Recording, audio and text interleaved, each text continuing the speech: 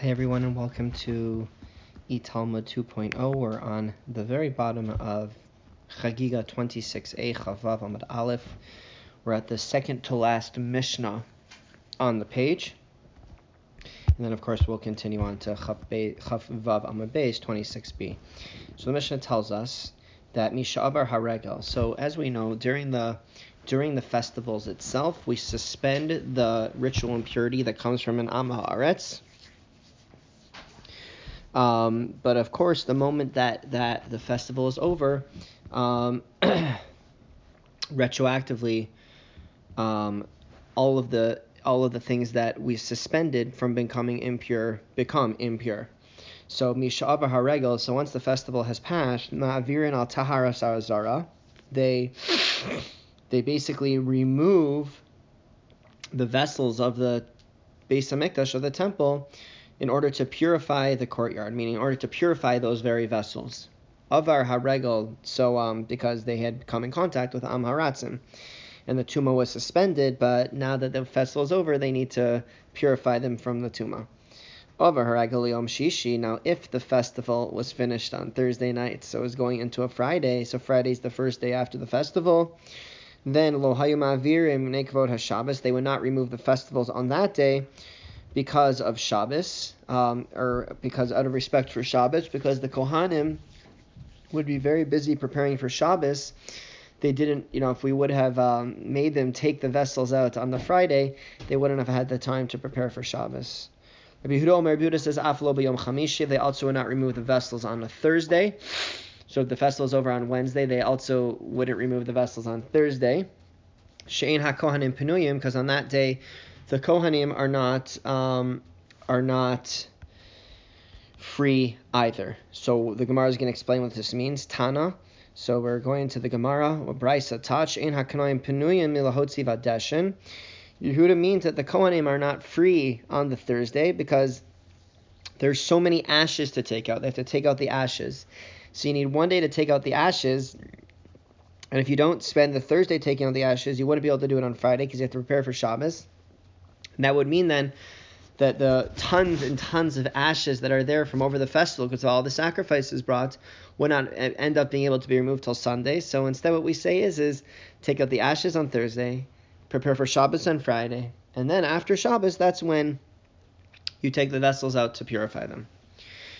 So the next Mishnah is going to talk about some more details when it comes to purifying the vessels. How do you remove the vessels for the purification of the courtyard? What they had to do is they had to immerse the vessels that were in the Beis Hamikdash in the temple over the festival. And throughout the festival, the Omrim Lahem Hizaru, throughout the festival, they would say to the Kohanim who are Am Ha'aratzim, or Amei Haaretz, they would say, be careful. What would they say be careful about? So let's switch to 26b, Chavav Amud Beis, Shelo Tigu B'Shulchan. Be careful that you do not touch the Shulchan. Be careful you do not touch the table, the 6-shelf table that was, or 12-shelf table that was in the Beis Hamikdash, that was in the Holy Temple. And the reason that was the one thing that they were extra careful about is because that would not be able to be immersed after the festival, because it wasn't allowed to be removed. And because of that, they would tell the Am Haratzim, Amei Haaretz, that please make sure you do not touch the Shulchan during the festival. Kol HaKelim Shahayu v'Hamikdash Yeshlam Shnim U'Shlishim. So all the vessels that were in the Holy Temple had a second and third substitute or replacement for them. Shinit Maharishonim, so that if the first ones became impure, Yaviu Shniim Tachtehem, they would bring the second ones in their places until the first ones were pure again. Kol HaKelim Shahayu v'Hamikdash Tu'unin Tvila. So after the festival, all of the vessels in the Beis Hamikdash required Tvila, required ritual immersion. Except for the golden altar and the copper altar. Because the Torah tells us that they are like earth, and earth does not acquire tumah. So what does this mean? The Torah refers to the copper altar as an altar of earth. The golden altar is similar, is in the same vein. And if it's referred to as the altar of earth, we treat it as earth. It's something that does not then, and just like earth does not is not susceptible to ritual impurity, so too are these altars not susceptible. And therefore, they do not need to be immersed after the festival. Divrei Rabbi Elazar, those are the words of Rabbi Elazar. V'chamar Chacham say, Nei shehem mitzupin. The reason that they do not need to be immersed after the festival is not because they are equated to earth, but because they are plated. And we'll try to understand more what that means, because they are plated. Okay, so what we've said so far is that the one thing that we couldn't purify is the shulchan, because it had to be stationary. And now what the Gemara is going to do is bring us a brisa that says there was one other thing that we would tell the Amei Haaretz not to touch, be careful not to touch, because it would not be able to be purified after the festival. Tana, we learned in a brisa. So at the Gemara, in the brisa says, Hizaru shamatigu b'shulchan uva menorah. They would say, be careful not to touch the shulchan, the table, and the menorah. Why the menorah? V'tani didan my time alo tani menorah. So our Mishnah, why doesn't it refer to the menorah as another thing that we tell the Am Haaretz not to touch? So he answers, Shulchan ksiv be tamid. When regarding the table, the Torah refers to it as a tamid, as something that needs to be continuous. You're not allowed to remove it, and therefore you wouldn't be able to purify it after the festival. Menorah lo ksiv be tamid, whereas for the menorah, it does not say the word tamid, or continuously. And therefore, there's nothing against taking it out of the Beis HaMikdash, purifying it after the festival, and then bringing it back in. And what about the Brisa, though? The Brisa obviously disagrees. V'idach, and the other Tana, or the Brisa, explains, since the verse says, and the menorah is opposite the shulchan, the table, it's as if it wrote, it's as if the Torah wrote that it has to be there, that the menorah has to be there continuously. Because if it says that it has to be opposite the shulchan, and the shulchan is always there, and must always be there, then of course, if the menorah has to be opposite the shulchan, that would mean that the menorah also has to always be there. And what about our Mishnah? How do they respond to that? V'idach. And our Mishnah, the other Tana, understands, no, that verse is really just coming and teaches where exactly the menorah is placed. Not to tell us, though, that it has to be there constantly. Just telling us where is it placed, and it's placed opposite the shulchan. So then we ask a question that v'tepukli dekli eitz hasui lenachasu. But let us derive that the shulchan should not be susceptible to tuma, because it's a wooden utensil that's made to remain stationary. V'chol kli eitz hasui lenachas lo mitame. In any wood utensil that's made to remain stationary does not acquire tuma. It's not susceptible to tuma. So, and why not? My taima, what's the reason that it's not susceptible to tuma? Dumya desak binan, because the verse that describes these different types of ritual impurity combines a wooden utensil with a sack. So, dumya desak binan. So the wooden utensil that does derive tuma, that is susceptible to tuma, has to be similar in character to a sack. Dumya desak binan has to be similar to a sack. Masak metaltal malev rekam. Just as a sack, its normal use is to carry both with objects in it and empty. Avkol metaltal malev. So too, any vessel, any wooden vessel that's susceptible to tuma, must be a vessel that's normal use is to be carried, whether with stuff on it or not with stuff on it. However, the shulchan, the table, which is not allowed to be moved, that's by definition a utensil that's made to remain stationary, which means that it's not like a sack. And if it's not like a sack, then it is not susceptible to tuma. And if it's not susceptible to tuma, then our question is why do we have to be so careful about it? Why do we have to tell the Am Haaretz not to touch it during the festival? So the Gemara answers as follows: Hai nami metaltel mali v'reikamhu. The shulchan is also made to be carried both with stuff on it and empty. Kid Reish Lakish, like Reish Lakish said. The Amar Reish Lakish, because Reish Lakish said, "Mai dichsiv al shulchan atahar."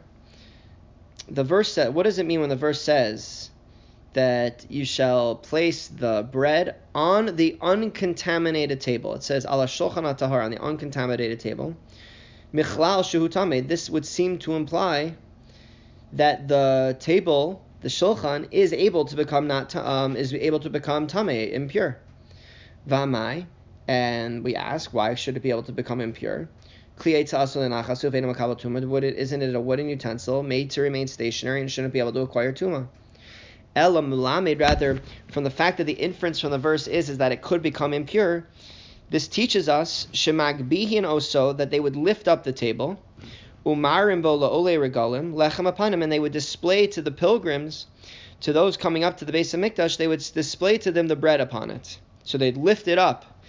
So it was not to remain stationary. They'd lift it up and they'd use it and they'd display it to the people coming. And they would say, see how beloved you are before God. Siluko kesiduro. Because the bread at its removal at the end of the week from the shulchan is as hot and fresh as it was at the time of it being put down at the beginning of the week, or at the end of last week. Rishum Levi says, Neis Gadol Nasa B'lech Hapanim. There was a great miracle when it came to the showbread. Kisiduro kach siluko, that it would remain just as fresh when you would take it off as you did when you placed it there in the first place. Shenemar, as the verse says, Lasum lechem chom biyom hilakacho, to place bread that is hot on the day that it is taken off. Meaning you're going to place bread that still remains hot and fresh on the day that it is taken off. That's what the verse seems to infer in Shmuel, in the Navi. So where are we now? So now what we're basically saying is that the reason that it could become impure is because it's not an article meant to stay stationary, because they would pick it up to use it to display to the pilgrims the always remaining fresh showbread. Okay, so now the Gemara is going to ask another question. So what we've gone on to until now is that it's a wooden vessel, and then we said, is it in a wooden vessel that remains stationary, therefore it should never become tamei? And then we responded that no, it's a wooden vessel that doesn't remain stationary. But now we're going to ask, why don't we just say it's ritually impure, or is susceptible to tuma, because it's plated, and it's plated with metal. And when something's plated with metal, it takes on the characteristic of the metal itself, which, of course, can become tamei, ritually impure, no matter what. But typically, mishim tzipoy, why don't we say that it could become ritually impure because it's plated? It's not, because we learned in a Mishnah, hashulchan v'hadula paki shenvichasu o shechipan b'shayish. If you have a wooden table or a wooden chair that becomes reduced, or that one, so reduced means that some of it got chipped away or something, or that one covers with marble, v'shir bahem makom hanachas, so it's plated, you covered it with something. V'shir bahem makom hanachas kosos, but you remain on the original wood with room for placing goblets, tamei, then it can still become tamei. So even though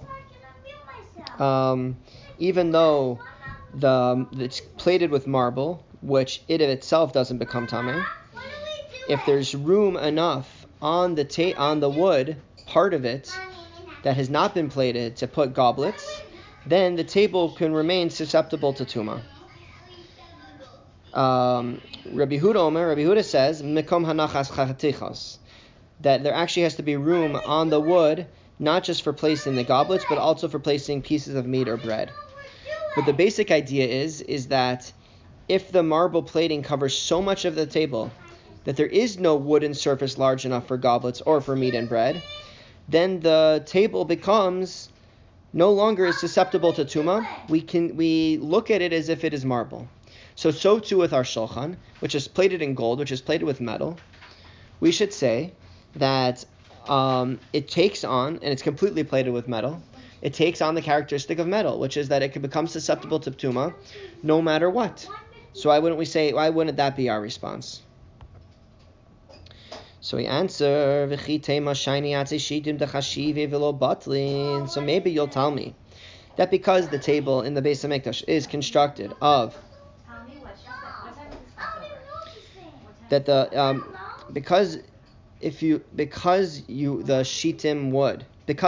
table in the Beis Hamikdash is actually made of shittim wood, which is very valuable.